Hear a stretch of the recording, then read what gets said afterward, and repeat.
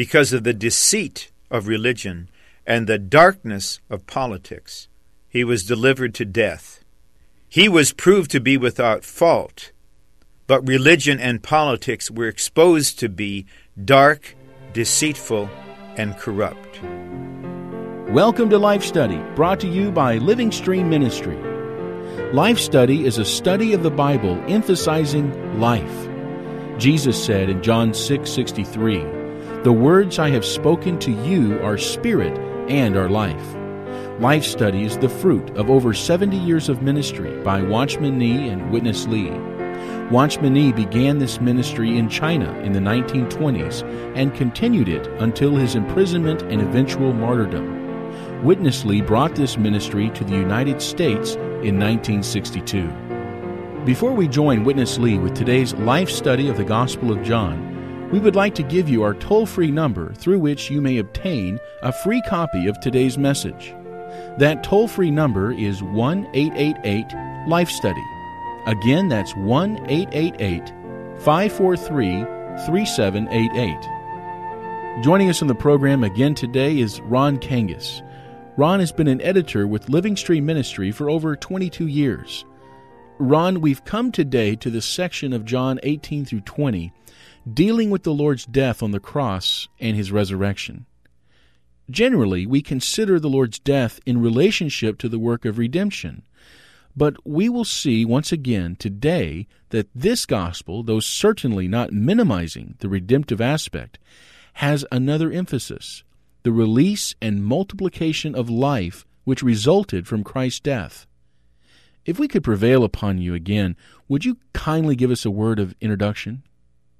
We hope that all of our listeners would appreciate the fact that in our ministry on the Gospel of John, we by no means minimize the central place of the Lord Jesus as our Redeemer. And we by no means minimize His death as the unique redemptive death. The Gospel of John in its very first chapter speaks of Christ as the Lamb of God who takes away the sin of the world. And in chapter 3, verse 14, He is presented as the fulfillment of the type of the bronze serpent. He was the one who was made sin for us. But that very reference in John 3:14, in context, points to another aspect of Christ's death, which receives particular emphasis in the Gospel of John, the Gospel of life. John 3:15 and of course 16 go on to say that if we believe in this one who died as our Redeemer, we will have eternal life. Eternal life, we would remind you, is not merely an everlasting state of existence after death. Rather, it is the life of God, the divine life, the uncreated life. So what we're endeavoring to point out is that the particular emphasis in John is the impartation of the divine life. We're told that life was in the Lord, and that He Himself was life, and that He came to give life. Now, in these chapters, we see a crucial transaction in which the life that was in the Lord as the God-man was released through His death to be imparted into us through and by and in His resurrection. This is important to realize as we study the record in chapters 18 through 20. Furthermore, this gospel, as a gospel of signs, reveals something most significant in chapter 19, verse 34, that out of the Lord's pierced side came blood and water. This points to the two crucial aspects of His death. The blood is for redemption.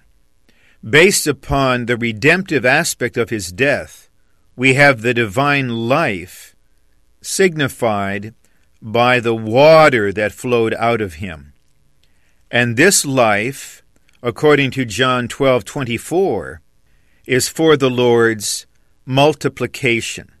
So the particular focus in this gospel on Christ's death is not merely redemption, but the release of life for the multiplication of life, that there will be the increase of Christ, the bride of Christ, revealed in chapter 3. Let's join Witness Lee for today's life study of John 18 through 20. Now, we come to spend some time on the process. Let me check with you. Don't you appreciate this title here, Life Process for Multiplication? I like these two words, processed. Multiplication. Later on we will see exactly these four chapters, 18, 19, 20, 21, show us there was a process that the very life had undergone for the multiplication of life. One grain has been multiplied into many grains. One unique, only begotten Son has been multiplied into many sons. Later on, when we get on chapter 20, we will see this unique one only begotten Son eventually has many brothers. And the many brothers are his multiplication. How he could get this multiplication? By passing through the process of death and resurrection. Life processed for multiplication. I like this also. Delivering himself in voluntary boldness to be processed.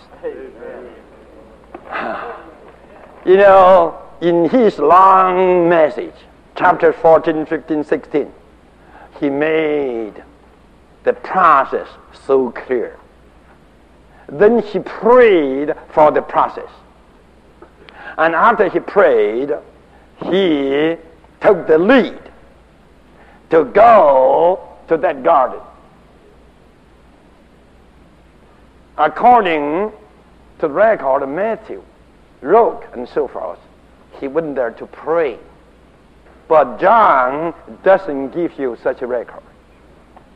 John didn't tell you that Jesus went into the garden and prayed. No. John's record is to show you he presented himself to the process.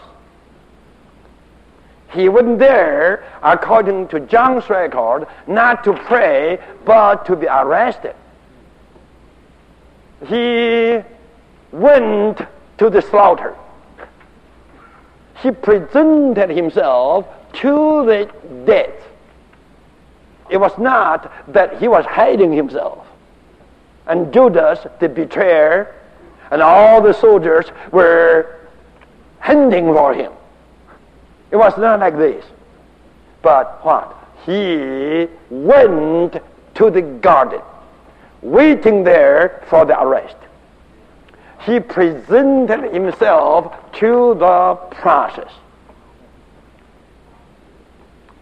So this means what? This means he delivered himself. I say in voluntary boldness to be processed. When they said, we are here seeking for the Nazarene Jesus, he said, I am. I tell you, this threatened them to draw back and fall to the ground because they all know this is the name of Jehovah. My goodness, what are we doing here? We are come to arrest Jehovah? They were threatened to death. He didn't run away. As they drew back and fell to the ground, he didn't take the chance and run away. Then he still asked them, what are you doing? Whom do you seek? Whom do you seek? Then he told them again, I am. In a sense, brothers, don't think they arrested the Lord. No, the Lord handed himself over to them. I have to break in here, Ron. It seems that at every turn, this gospel and our current study of it provokes us to reconsider all of our old and natural understandings. Now we have another profound thought, that beyond the Lord Jesus having a willingness to be arrested and go to the cross for our redemption, to use Witness Lee's phrase, he delivered himself in voluntary boldness, not just to be crucified, but to be processed. Can you elaborate? I wish to elaborate on two aspects of this. The first is he delivered himself in voluntary boldness. Consider the record in chapter 18. They ask about him, and he replies, I am. As soon as he pronounces the words, I am, which refer to himself as Jehovah, those who came to seize him fell backwards. Even they fell on the ground. This indicates that the one they were arresting was the very God in the flesh as the God-man. Surely, if such a marvelous one did not deliberately want to be arrested, judged, and crucified, no one could have touched him. So he was there in the garden in perfect peace and composure, voluntarily delivering himself into the hands of sinful people. This, we would point out, is the actual fulfillment of his word back in chapter 10. The Lord said, I lay down my life. This is verse 17. I lay down my life that I may take it again. No one takes it away from me, but I lay it down of myself. I have authority to lay it down.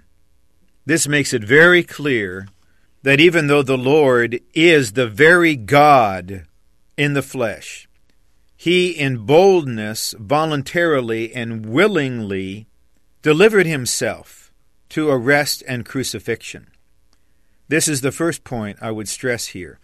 The second is this marvelous and crucial word, processed. We use this word to point out the spiritual significance of the physical act of the Lord's redeeming death, his death on the cross. Remember, two others were crucified with him. We would not call their death a process. Their death, deserved as criminals, was an execution. Surely they would have avoided it if they could. But the Lord's crucifixion was part of a process. He referred to this process in chapters 14 through 16, when he pointed out that although he was among the disciples, he could not be in them, so he would need to go through death and come again through resurrection as the pneumatic Christ, as the Spirit of reality, in order to be in them as their life. So the word processed shows that the Lord, along with incarnation and human living, in his death, to be followed by resurrection, was taking a crucial step as part of a long process in order to get into his believers, to make them his body, his bride, and ultimately the New Jerusalem. Now we can put these two things together, the Lord's boldness and the Lord's process. The Lord knew exactly what he was doing. He knew that he was about to die not only for redemption, but also for the release of life. He knew he would be resurrected, and thus, as the pneumatic one, be able to be in us. So with a clear view of the process, not only of redemption as a means, but of the goal of becoming the life-giving Spirit in resurrection to dwell in us, with this clearly in view, he presented himself to be arrested, to be tried, to be crucified, to be buried, knowing that that would not be the end. In resurrection, he would triumph, and in resurrection, as the life-giving Spirit, he would fulfill the goal of his process. So this word process is not arbitrary. It's crucial in that it points out the intrinsic significance of the Lord's crucifixion in relation to God's eternal economy. Let's return to Witness Lee. Now, he was examined in his dignity. Really so. He was examined in his dignity by mankind. Here we need the type again. You know, the day when the Lord Jesus was crucified was exactly the Passover day. The Passover day. And he was the lamb of the Passover. According to the text, the Passover lamb, before being killed, had to pass the examination to find whether there is some blemish. Now, this text was fully fulfilled, that Christ, as the Passover lamb, was now under the mankind's examination. And after the examination, Pilate declared that there's no blemish with this Passover lamb. He couldn't find any fault whatsoever in this lamb. This lamb is perfect. Is fully qualified to be the Passover lamb for God's people. While he was being examined or judged, I tell you, the judging one, the high priest, was judged by him. The judging one eventually was judged by the judge in his dignity. In those verses, you can see the dignity of this judged one. He had no fear. He had nothing to fear of. He was in his dignity. Talked to the judging high priest. And eventually, that high priest was judged by him. It's quite meaningful. The Passover lamb was examined. Eventually, the examiner was examined by the lamb.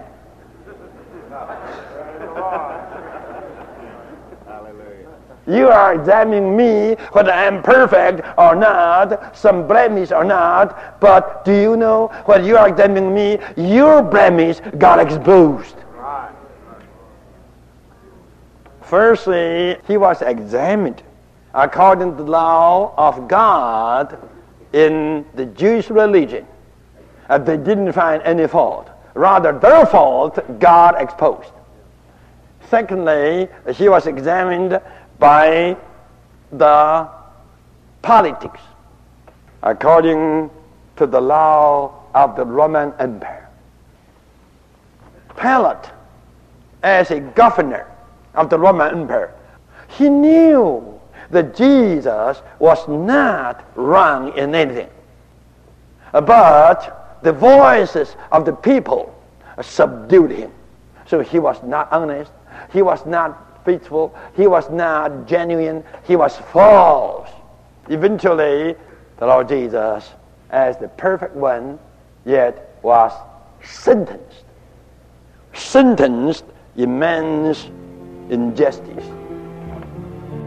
Let's pause here again, Ron. I thought that it was very interesting in this section how the process involved nearly every detail of the Lord's death experience, and especially how that just as the Passover lamb was examined for defects, he presented himself both to religion and to man's law for examination. Did you also find this point interesting? Yes, this is interesting, and this is quite revealing. The Lord died as the Lamb of God, as the reality of the Passover lamb. Just as the Passover lamb had to be examined in order to be proved to be without defect, the Lord was examined by the religionists, as the other Gospels indicate, and by the political system of the day. And it's very significant that neither religion nor politics could find anything wrong with this wonderful one. 3 times Pilate declared, "I find no fault in him." But even though he was proved to be faultless, he was nevertheless, because of the deceit of religion and the darkness of politics, he was delivered to death. One little footnote here. Apparently, he was being examined. Actually, by being examined, he, in his purity, was exposing the corruption of both religion and politics. So although he was on trial, in effect, religion and politics were on trial. He was proved to be without fault, but religion and politics were exposed to be dark, deceitful, and corrupt. Let's return to Witness Lee. Here's one most striking point. That is, while he was being crucified, he told his disciple, that was John, "Behold your mother." And he told his mother, "Behold your son." Only this gospel keeps such a record. All the other 3 don't. Why? Listen to this. Many Bible students do know that on the cross, the Lord Jesus had 7 words. He spoke 7 words on the cross. Do you know the first word? "Father, forgive them, because they don't know what they are doing." That was the first word. And then another word, he spoke to one of the 2 thieves. "Today you will be with me in the paradise." These 2 words all were recorded not in John, but in Luke. Why? Because Luke is a gospel proving that Jesus is the Savior of the sinners. "Father, forgive them." This is a prayer for the sinners. "Today you will be, though you are a thief, yet you will be with me in the paradise." This is what? This is a gospel promised to the saved sinners. It's quite meaningful. But here in John, the record is different. What different? The difference is this. Jesus was being crucified. For what? For the transfer of life. For the transfer of life. He was being crucified to impart his life into his disciples. Eventually, his disciples will become he. You see the point? So, one of his disciples could be his mother's son. And his mother could be this disciple's mother. This is an indication of what? Of the transfer of life. This is not a case showing salvation, but this was a case implying the transfer of life. Could you follow me? Now you can see this gospel is not a gospel of salvation, mainly speaking, but a gospel of life transferred into all the believers. Ron, again, we are pointing to a portion that appears uniquely in John's gospel, and it gives us a window into the emphasis of this gospel. We have the tender scene during the crucifixion, that between the Lord and Mary, his earthly mother, and John himself. And this interaction shows us something of, as Witness Lee describes, life's transfer. What is the transfer of life? We should notice that the Lord said to his mother, "Woman, behold your son." And he said to the disciple, "Behold your mother." And from that hour the disciple took her into his own home. In an attempt to elaborate on and perhaps clarify the expression, life's transfer, let's use the expression, life union. In the natural life, Mary was the Lord's mother and had no life relationship with John, one of the Lord's disciples. But when the Lord said, "Woman, behold your son," and he said to John, "Behold your mother," he was pointing out that as the result of his life-releasing death and life-imparting resurrection, there would now be a life relationship among the believers that transcends the relationship in the natural life. So there is a transfer of life in the sense that the divine life that was in the Lord only was imparted both to his mother and to his disciple, bringing about between them, as part of the household of God, a genuine union of life. And in that life union, John would care for the mother of Jesus as if she were his own mother. This is a very tender and touching and revealing portion, showing us that our relationship as believers should not remain in a natural level, but rather we need to realize that we have been born of God, we have received the life of God, we are brothers and sisters in the Lord, and we are members of the household of God. And in this union, this life union, we care for one another tenderly and lovingly, truly in the family of God. God is our Father, and we have many mothers, brothers, and sisters in the life union, in the eternal life of God, released through the Lord's death and imparted through his resurrection. Thank you, Ron.